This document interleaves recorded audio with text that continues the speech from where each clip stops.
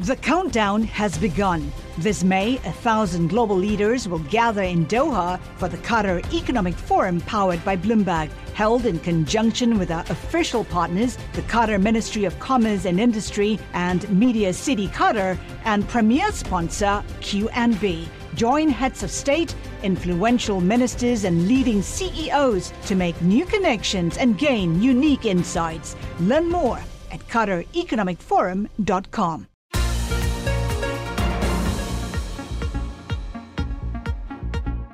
Welcome to the Bloomberg P&L podcast. I'm Pim Fox, along with my co-host, Lisa Abramowitz. Each day, we bring you the most important, noteworthy, and useful interviews for you and your money, whether you're at the grocery store or the trading floor. Find the Bloomberg P&L podcast on Apple Podcasts, SoundCloud, and Bloomberg.com.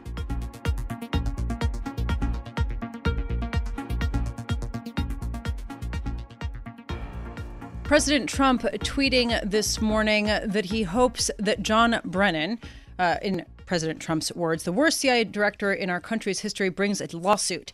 It will then be very easy to get all of his records, texts, emails, and documents to show not only the poor job he did, but how he was involved with the Mueller-rigged witch hunt. He won't sue. He went on further to talk about how everybody wants their security clearance and why it's important to strip certain people of it. Joining us now, I'm very pleased to say, is Admiral James Stavridis, a Bloomberg opinion columnist, also a retired U.S. Navy admiral and former military commando of NATO. He is the author of Sea Power, the history and geopolitics of the world's oceans. And he also is one of more than 175 former State Department and Pentagon officials who have added their names to a statement signed by national security officials criticizing President Trump's decision to revoke security clearance to a number of people, including John Brennan. Admiral, thank you so much for joining us. What a pleasure, Lisa. I would love to just start with how important is it to the nation, aside from just a personal issue, that there are these attacks on former intelligence officers and a revocation of their security clearance? I think it's a mistake from really a very pragmatic point of view, Lisa, as follows. When you have an important job, I was the Supreme Allied Commander of NATO. I had 3 million troops working for me, Afghanistan, Libya, the Balkans, Syria, piracy. When you have that kind of job, you need help. You need advice. And I was able to pick up the phone and call former Supreme Allied commanders, going all the way back to General Wes Clark, and get good advice from them because they still had security clearances. That's the idea of this. So if we strip away security clearances, it'll chill the ability of people in big, important jobs to reach to their predecessors, and I think that's a real mistake, leaving aside the politics of this, which are not very good, in addition to that very pragmatic point. What's morale like? What is morale like? I think morale is concerned would be the way I would use the term. From top to bottom, the national security establishment is concerned about more than anything, the erratic nature of policy. You know, there are some things that President Trump is doing that make sense. Going after the Islamic State, negotiating with Kim Jong-un, not unleashing fire and fury. But there are other things that we disagree with. It's that up and down, back and forth, the whipsaw effect of policy, and I think this feeds into that sense. And, Lisa, it's how it's viewed from overseas that ought to concern us. Admiral Stavridis, we just are getting word that Turkey is launching a World Trade Organization dispute against the U.S. Regarding the steel and aluminum tariffs. I'm just wondering, I'd love to get your thoughts on Turkey as the former military commando of NATO, and your thoughts on the idea of Turkey leaving NATO or becoming less allied with the United States going forward. What do you think about that? Yeah, 3 key points, Lisa. First, Turkey has historically been a very strong member of the alliance and a very strong partner to the United States and to the other 27 nations of the alliance. And I say that very practically, having seen Turkish troops, Turkish sailors, Turkish airmen fighting alongside NATO troops in Afghanistan, Libya, the Balkans on counter-piracy missions. They're very capable. Point 2, under President Erdogan, they are drifting away from the alliance, and that ought to concern us very deeply, and that gets us to point 3, which is the drift is getting closer and closer to Russia. We see Turkey buying advanced air defense systems from Russia. We see a lot of collaboration between President Erdogan and President Putin. That ought to really concern us.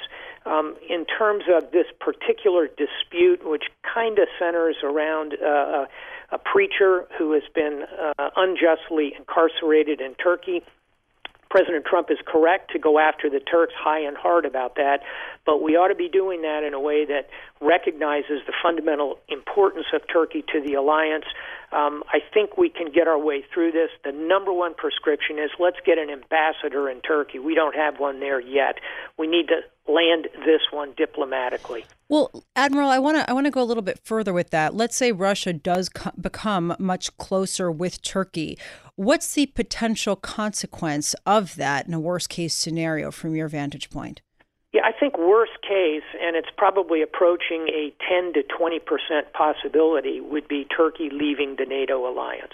Again, I don't predict that. Let's say it's an 80 to 90% they stay in, but I'm shocked I'm saying these words publicly. It's very concerning that we are at this pass. At the end of the day, I think the geopolitical balance will tip in favor of Turkey remaining in the alliance because of the economics. Russia really doesn't have that much to offer Turkey.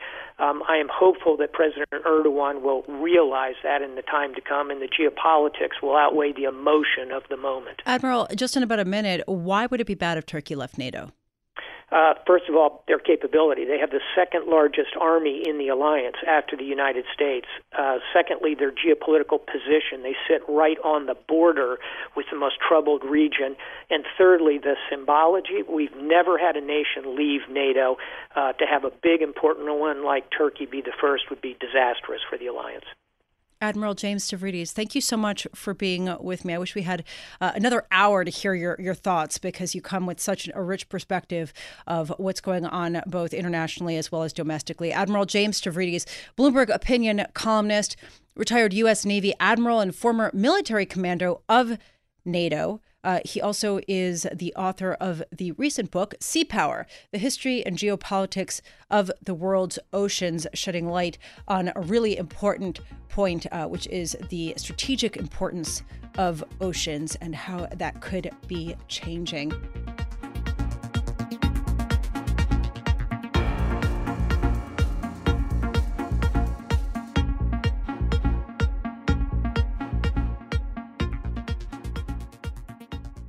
Well, semiconductor shares have been really taking a blow on the head again and again in the past few sessions, and we could see that again today. NVIDIA shares leading the way down, nearly 2% declines following a nearly 5% decline on Friday. The question is why, and is it justified? Is this just a Bitcoin freakout, or is this something deeper? And I'm so happy that we have David Garrity here with us. He's chief executive of GVA Research based in Brooklyn. Actually, no, he moved to Manhattan, and he is here in our 1130 studios in New York City right now. David, what do you think is the significance of the recent declines that we've seen in the semiconductor companies? Well, I think when you look at the global economy and you look at the important sectors of it, technology has certainly become more important as a sector over time. Much as people have talked about the decrease or decline in copper prices since early June by about 19% as being indicative of an industrial economy slowdown, we take the view that when you look at semiconductors, there's a technology sector-related slowdown, which certainly is being affected by the deceleration in the economy in China because of the expected impact around some of these tariffs that we've been seeing. And so from that standpoint, we tend to look at semiconductors as being an economically sensitive commodity category, albeit of a highly finished kind. So are you saying that the weakness that we've seen of late suggests or points to either a slowdown in tech consumption broadly, or specifically a slowdown in the broader Chinese economy? We would see it as being a slowdown clearly of tech consumption, and would argue that perhaps in this case this is a slowdown in tech consumption that's being seen more specifically perhaps in the greater China markets, or those markets that would be affected by tariffs. There may be some spillover depending upon how the tariffs have unfolded in other geographic areas outside of China, because clearly what the current U.S. administration has been doing has been basically going after any and all global trading partners with tariffs being imposed. All of this has created economic uncertainty. All this arguably is serving to suppress consumption or demand. Really interesting. It sort of raises a lot of questions about the smartphone supercycle, as well as car production. I mean, all the things that chips are in, really it raises some questions for, and definitely is an area to watch. But since we're in China, let's talk about Google going to China. They made a decision in 2010 not to have their search engine in that country because of some of the sanctions and the things that they would have to follow, the protocol they'd have to follow with censorship. Now they're rethinking that decision. What gives? What a difference 8 years makes. Right? What a difference that the rise of Baidu and other sort of China national tech champions has had upon Google. And the fact that there seems to have been the decision made internally with Google that while the mantra might have been starting off to do no evil, well, everything has a price. And the fact is, at the end of the day, Google's business model is based upon tracking users, and so gathering data. And when it comes to looking at state-sponsored surveillance of populations, Google is essentially saying, well, shucks, this is something that we're doing in effect for ourselves already. So, to the extent that perhaps this is something that might be applicable in the case of meeting the demands of a client such as the Chinese state, it may not necessarily be all that wide a gap to bridge. In other words, they're okay with certain censorships that they weren't okay with in 2010 because the business opportunity is too great for them to ignore. There is that, and there's also the fact that Google says we're already in a position to be able to track individuals' online activities and behaviors, and if what the client wants to do is to, put some filters on this. The client being the Chinese government. The client being the Chinese government in this case, because there's significant Chinese government ownership in the Chinese internet. And from the standpoint that the client wishes to put these filters in place, well, who's Google to say no? I mean, certainly this falls in part and parcel in some respects with kind of the debate that's been going on within social media is that, what really constitutes speech? And, should we be in the business of arbitrating what speech is or is not to be? So talking about tracking clients, we were talking when you came in today about Netflix and how there's sort of this conundrum facing a number of social media companies and others in the tech world, including Netflix, of how much to crack down on fuzzy numbers about users and subscribers versus how much to monetize what you have. And Netflix, you were saying, has a lot of subscribers who share their passwords with other people, meaning that if Netflix were to crack down, they could get a lot more revenue. So why wouldn't they? Can you lay out the issue? Right. I mean, the estimates are that, Netflix's lost revenue from account sharing is something on the order of about $500 million a year. So this, for a company like Netflix, given their losses, could be a substantial benefit from a financial performance perspective. Looking at this problem from a demographic perspective, we see that users who are baby boomers, in terms of that demographic cohort, according to recent surveys, might share 13% of them might share account information. But when you get to a younger demographic, say under 21, that number actually goes from 13% up to 42%. The problem is that as the baby boomers age out, you're left with a user base who has an expectation that content is going to be free.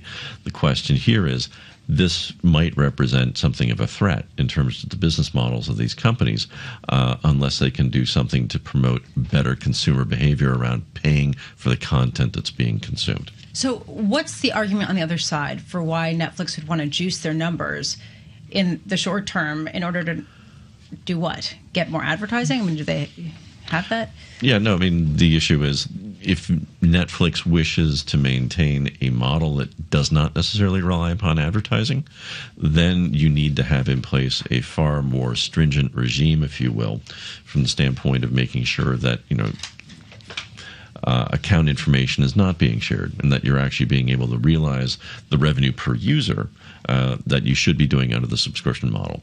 And that's where, and we have literally like 20 seconds left, but we were talking earlier about how blockchain is sort of going to play a role eventually in this so that they can track better. Yeah, but there will be an available use of private blockchains to do a better job in terms of tying consumers and content consumption. So from the standpoint of sharing, look for decentralized technology to be used to try to address this problem. David Garrity, always a pleasure. Thank you so much for coming in today. Thank you. David Garrity is Chief Executive of GVA Research, talking all things tech.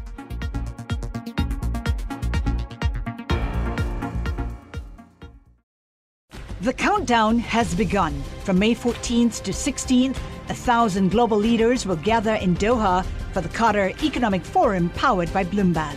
Join heads of state, influential ministers, and leading CEOs to make new connections, gain unique insights, and uncover valuable opportunities in one of the world's most rapidly rising regions.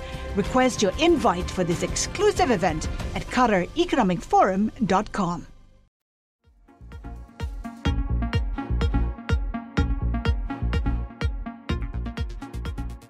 Also helping us move forward is Damian Sassower, fixed income strategist with Bloomberg Intelligence. He brings us intelligence, as always, on the developing world with decades of experience in this area. Damian, it is all about Venezuela this morning. What are they doing? 95% devaluation in the Bolivar. What's the purpose? I mean, are they basically just trying to absolutely remove this instrument from being relevant in any way, shape, or form? Yes, they are. No, I mean, this conjures images of the 1983 Black Friday that kind of led to the rise of Hugo Chavez. It's when Campins, the former president, devalued the Bolivar by something on the order of 22%. And there was rioting in the streets and there was bloodshed. And here we are. But look, I mean, what's really interesting is over the weekend, we saw Mauricio Macri, the president of Argentina, together with Chile, Paraguay, and Colombia come out and say that they might actually be taking Maduro to the ICC, to The Hague. Yeah, I saw that. And I think that's kind of interesting because it's really the first evidence we're seeing that it's not a unilateral U.S., focused measure to kind of get, Venezuela to buckle and the Maduro regime to buckle. It's really now extending beyond just the U.S. into Latin America, and that's the first evidence of it. And just to be clear, what they were saying is that the Maduro administration has committed crimes against humanity. Yes. And they're trying to get The Hague to come in and rule on that. What would that do to the Maduro administration? I mean, would that potentially cause some sort of, or ignite some sort of regime change, or is it sort of a cosmetic, we all hate you now? Right. So the whispers there are that Maduro's in power because the military protects him and because the generals and part of his regime, the top lieutenants, the top generals, they're all kind of, they've got his back, so to speak. And if you take in conjunction the 95% devaluation of the Bolivar last week, the removal of some of the fuel subsidies and some of the other measures that they're taking, i.e. linking their currency to the petro, which is a cryptocurrency that's linked to Venezuela crude oil exports. That has been entirely discredited as a useless instrument. Yes. Absolutely. And the fact that it's now delinquent on $6.1 billion of bonds with U.S. dollar creditors. I mean, it all kind of paints a really kind of unnerving picture.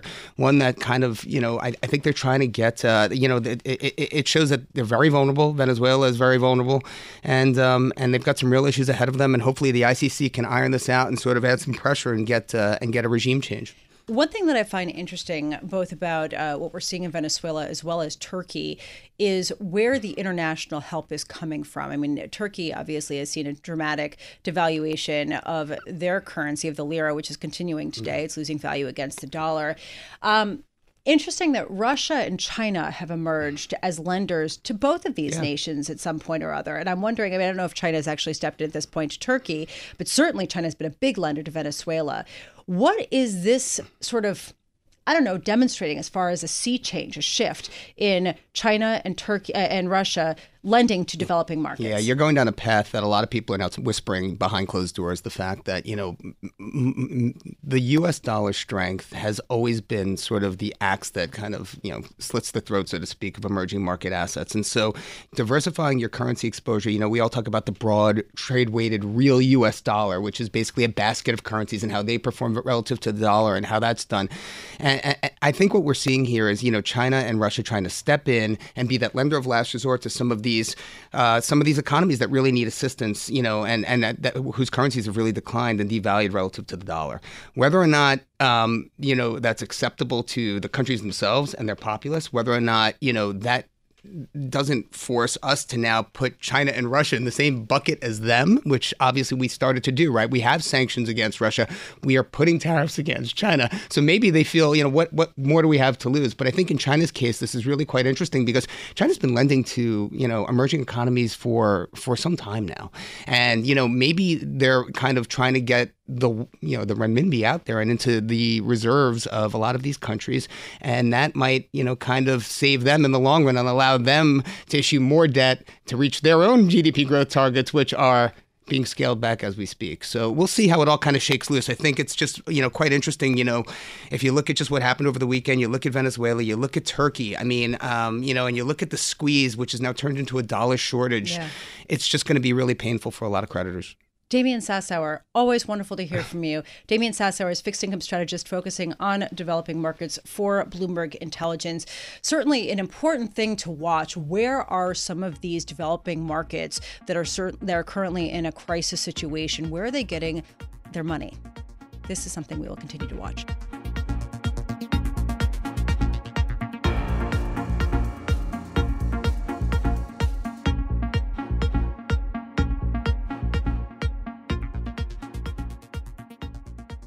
The plunge in Bitcoin this year has been precipitous. It's hard to overstate it. It started the year at more than $13,000 per Bitcoin, now trading $6,446. The question is, what does this do to investments in blockchain, which has been traditionally thought of as the mainstay and sort of the value behind this asset? Joining us now, we're really happy to say, is Ron Quaranta, chairman of the Wall Street Blockchain Alliance. And Ron, I'm wondering, do you watch the price action in Bitcoin and Ether, which has actually plunged more? We do, and thanks for having me, Lisa. It's good to see you again. Really focusing on the price action that we see, we have a crypto assets working group, and we have this conversation fairly regularly within the WSBA. We try to separate what's the speculative fervor around some of the price action that we're seeing in any particular day. You can see 10 to 15% price moves. Certainly from the peaks, we've seen quite a bit of decline in prices. We suspect that's a bit of froth coming out of the market. There are some fundamental technical things that we look at as well. So, for example, some of those ICOs that were funded with Ether, as they become more cash strapped and they unload that Ether, that clearly puts downward pressure on prices. But none of that changes the dynamic of what we're seeing as the evolution of leveraging blockchain technology across global financial markets and things like supply chain, for example. All right. So you're still seeing investments made by big Wall Street firms and beyond in blockchain. There's no sort of knock-on effect from this? Yeah, I think the knock-on effect really is indicative of the challenges that the industry is having evolving given institutional interest. So, for example, I think it was JP Morgan and Bank of America recently Goldman Sachs recently invested in a company called Axoni. I think it was reported by Bloomberg, and it was really focusing on building the financial markets infrastructure and tools associated with engaging cryptocurrencies and crypto assets. Well, I guess that right now I'm looking at NVIDIA shares. They're down 1.5%, down nearly 5% on Friday. And NVIDIA reported earnings. The big question mark was that they said that their sales were down when it came to people who are looking to mine cryptocurrencies. And that had been a big driver of certain sales in a small segment, and that was weighed down. And I guess I'm trying to understand, especially at a time when blockchain investments haven't borne fruit for a lot of places the way that they've been looking for. Do you view this as sort of the decline of seeing blockchain as sort of the holy grail, or do you think that this is just sort of a right sizing of expectations? I think it's more of the right sizing of expectations. I don't, both from the blockchain as a technology solution perspective, as well as cryptocurrency hype, overblown expectations by far. So when you look at the NVIDIA example, the economics of mining don't make sense below a certain price point. And when you look at 40, 50, 60% drops in things like Bitcoin, it becomes a challenge to sell those chips. When Bitcoin was approaching $20,000, people couldn't get those chips fast enough. So again, in our mind, this is a right sizing of the expectations across the technology landscape. It's a right sizing of the expectations from almost an investment landscape perspective, looking at cryptocurrencies. And that ultimately is good for the evolution of the space. What's the mood like among providers of blockchain technology right now? Yeah, it's a lot of the mood in the conversations that we have is biding time and patience to develop these ecosystems. There's a lot of pressure around Why isn't blockchain delivering on some of these promised solutions? Why aren't cryptocurrencies achieving the price points that everyone thought they would? And the providers who are doing the day-to-day work, really putting together solutions, and it's big and small firms, really are working to expand that ecosystem and make it make sense over time. And so they're fighting the idea of how do we challenge these expectations of blockchain to solve all problems immediately versus it's going to take time to evolve the space. What is the ecosystem that's necessary for blockchain? Yeah, there are a couple of things that are really important. And I'll use something like supply chain as an example. And recently, IBM, I think they have now something over 90 firms involved in their supply chain blockchain solution. It's acceptance in education. We always go back to the education comment, which is how do you get firms that would participate to understand the dynamics of what blockchain accomplishes for them, what the efficiencies are associated with it. And then it's the challenge of interoperability and integration. How do you take a blockchain solution and integrate it into how they do what they do currently? And that's a lot of work. That's a lot of work from the provider perspective. Look at an IBM, for example. It's a lot of work for those new firms that would want to leverage blockchain technology. And the idea here, just to move beyond using blockchain as sort of like a word of jargon where people like, if you've got a problem with your son, blockchain. But that basically the idea is being able to track either products, payments, whatever else, in real time and in a sort of unalterable format from place to place. Am I characterizing this correctly? Yeah, absolutely. So it's really the ability to have that immutable audit trail of data that is perpetually tied to specific solutions, again, like supply chain. They're doing likewise in food. They're certainly looking at things in financial markets to track things, again, like syndicated loans and other instruments. And also the security associated with that data and the ability to disintermediate the costs associated with trusts between parties. There's a lot of cost savings that happens there. Ron Quaranta, thank you so much for being here. Thank you. A really pertinent topic right now. Ron Quaranta, chairman of the Wall Street Blockchain Alliance. Bitcoin certainly having quite a swoon, more than half its value being erased so far this year. And NVIDIA is set to unroll some products in the near future. Thanks for listening to the Bloomberg P&L podcast. You can subscribe and listen to interviews at Apple Podcasts, SoundCloud, or whatever podcast platform you prefer. I'm Pim Fox. I'm on Twitter @PimFox. I'm on Twitter @LisaAbramowitz1. Before the podcast, you can always catch us worldwide on Bloomberg Radio.